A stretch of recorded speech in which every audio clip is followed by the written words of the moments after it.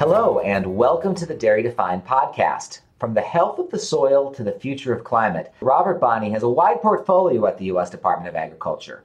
He's the current Undersecretary of Agriculture for Farm Production and Conservation at USDA, and he's no stranger to the department, having served as Undersecretary of Agriculture for Natural Resources and Environment under President Obama.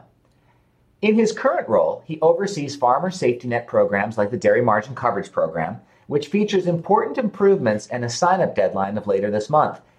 He's also a leader in developing and promoting climate-smart agriculture, an approach that promises new revenue streams and enhanced stewardship as farmers continue their role as environmental guardians.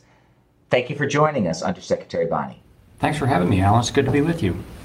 So let's start with the DMC. The deadline is March 25th, and that's an extension. And this year, farmers aren't just choosing enrollment, they also, in many cases, may receive supplemental payments that account for production increases to the 2014 benchmark under the Farm Bill. We think at NMPF that DMC is important because the future is hard to predict. But what would you tell producers, especially ones who might have enrolled in past years, but are still considering what they should do in 2022? Well, I think you said it well. The future is hard to predict. And I think we think DMC is a really useful risk management tool for our dairy producers. I think in 2021 we paid out about $1.2 billion, and sizable support for folks in dairy. And so far this year, you mentioned the deadline on March 25th. That's right. And so far, I think we've got about 75% of the folks that enrolled last year are back. We obviously hope everyone comes back. And you noted as well the opportunity for supplemental coverage here, and the fact that folks that small and medium-sized dairies that have increased their production, there's an option there, which I think is can be really helpful as well. The other thing I'd say is we've changed the formula around the feed cost side of the margin and are taking into account premium alfalfa as part of that, and that should help producers as well. So, we obviously encourage producers to sign up. Now, one thing that makes DMC unique is that it ensures margins.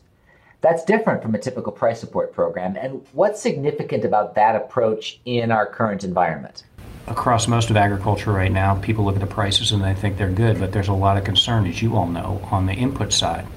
And will inputs eat up folks' margin? And the nice thing about DMC is it's one program that actually takes that into account, specifically with respect to feed costs, and there are drought and other things that are going to drive up potential to drive up feed costs. And so again, we think the margin part of the program, as you point out, is really important. It's unique in USDA.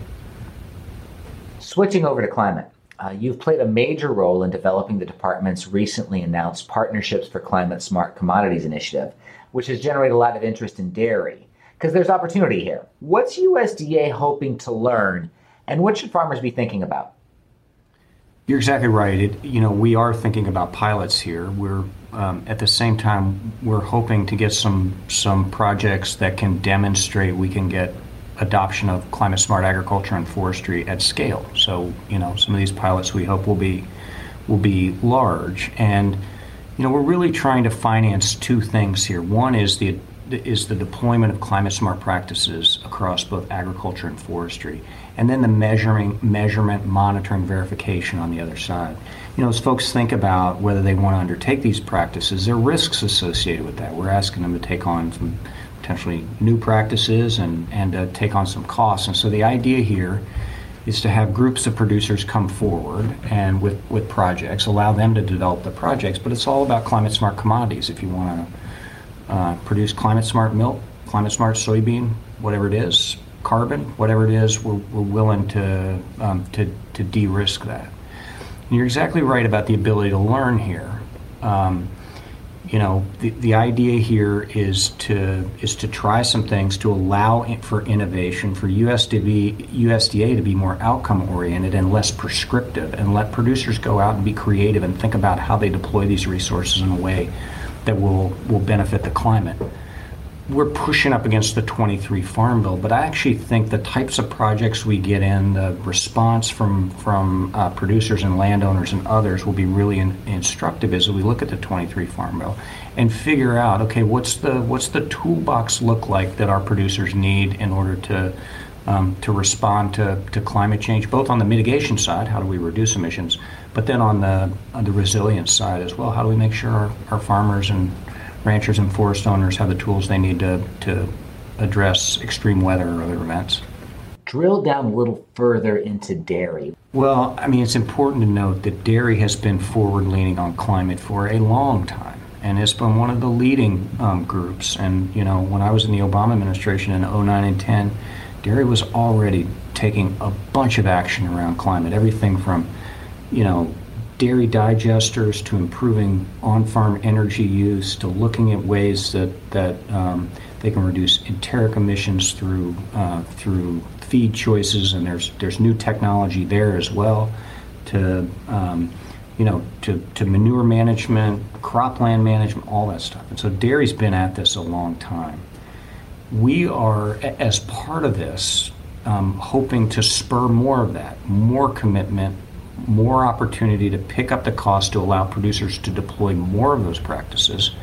And you know, it's pretty simple. We're interested in practices that are going to reduce greenhouse gas emissions, and then the measurement and monitoring that goes along with that. There's a real opportunity for dairy here, both to think about maybe the carbon and greenhouse gas side, but also the new market side, the markets associated with, you know, folks that are interested in greening their supply chain or whatever it is.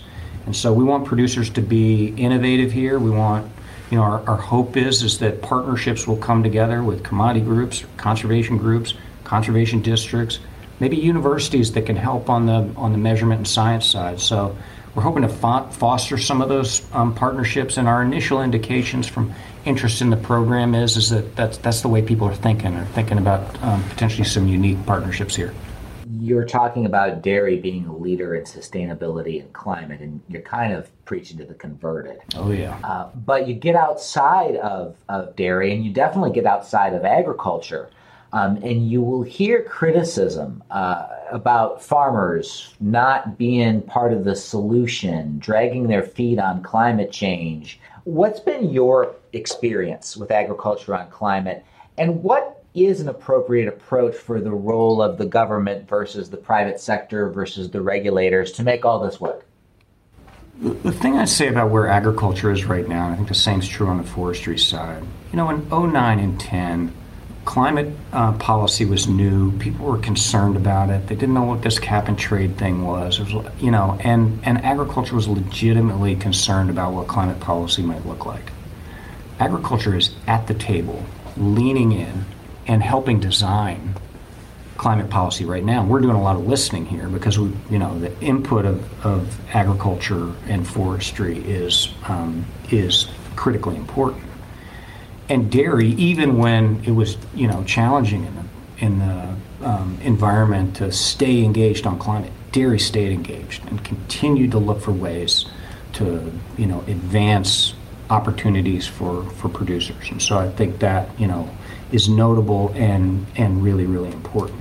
You know, one of the challenges we faced on climate for a while is that people don't look at climate as a land issue. They look at it purely as an energy issue. And there's an enormous opportunity for farmers, ranchers, and forest landowners to help there. And we've got to do more to promote that and to drive a narrative that recognizes all the good things that agriculture has been doing for a long time. It hasn't always been called climate smart, but it was. Conservation tillage or manure management, or a lot of things have already contributed to reductions in greenhouse gas emissions. One of the things USDA is really interested in is making sure we have better data to make that case, to drive a narrative that demonstrates that agriculture can be part of the solution, that it already is, that it's already done things, and that there's more to do, and that agriculture is engaged. And I think driving that narrative to the broader public is really, really important. Part of it is data. Part of it is going out and demonstrating and showing this stuff. We think the partnerships program can be important there, but there are other areas that where I think we can demonstrate that commitment as well. Dairy has a net zero emissions goal for 2050. Where do you see U.S. agriculture in 2050 in terms of the two areas you oversee at USDA, farm production and conservation? Well, it's important to recognize that actually both production and conservation are actually really important to the climate change question. We've got to continue to produce food and fiber for a growing population. And if we can produce that more efficiently from a greenhouse gas standpoint, that's really good. And so it's important. Sometimes the production part of the climate thing gets lost, but maintaining production and increasing the efficiency of that related to the greenhouse gas emissions is really, really important. And I think as we look to 2050, there are parallel paths. We need to continue to provide the food and fiber that society needs, even while we reduce greenhouse gas emissions. And the great thing about agriculture is that we can go negative. We can take methane, we can turn it into energy and displace fossil fuels. We can take carbon out of the atmosphere and put it into soils through carbon sequestration. We can reduce emissions associated with fertilizer use or use of energy in other ways.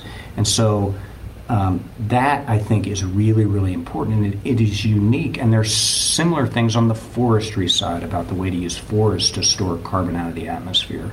And so if we're smart and we design the policy in a way which is based on incentives and voluntary approaches and approaches that take advantage of markets, agriculture, I think, will stay at the table and will make a enormous contribution to addressing climate change. Anything you need to add? There is, in some parts of the public, environmental community and others, there's interest in pushing a regulatory approach towards agriculture. I don't think it will work. I think even if you could do it, I don't think it would work because I think there's too much diversity in agriculture, too difficult to draw up the regulations, and we'll get significant resistance from agriculture and forestry. I think a far better approach is one based on voluntary incentives that creates opportunities for folks to come to the table, that understands the diversity of agriculture. And if we look at what works in conservation across the country, it's these locally led efforts that are based on incentives and partnerships that work.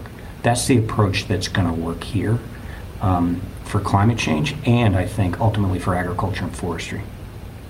Thank you for joining us. Thanks for having me. And don't forget to sign up for Dairy Margin coverage. There's more information on our homepage, nnpf.org. And for more of the Dairy Defined podcast, we're on Apple Podcasts, Spotify, Google Podcast, and Amazon Music under the podcast name Dairy Defined. Thank you for joining us.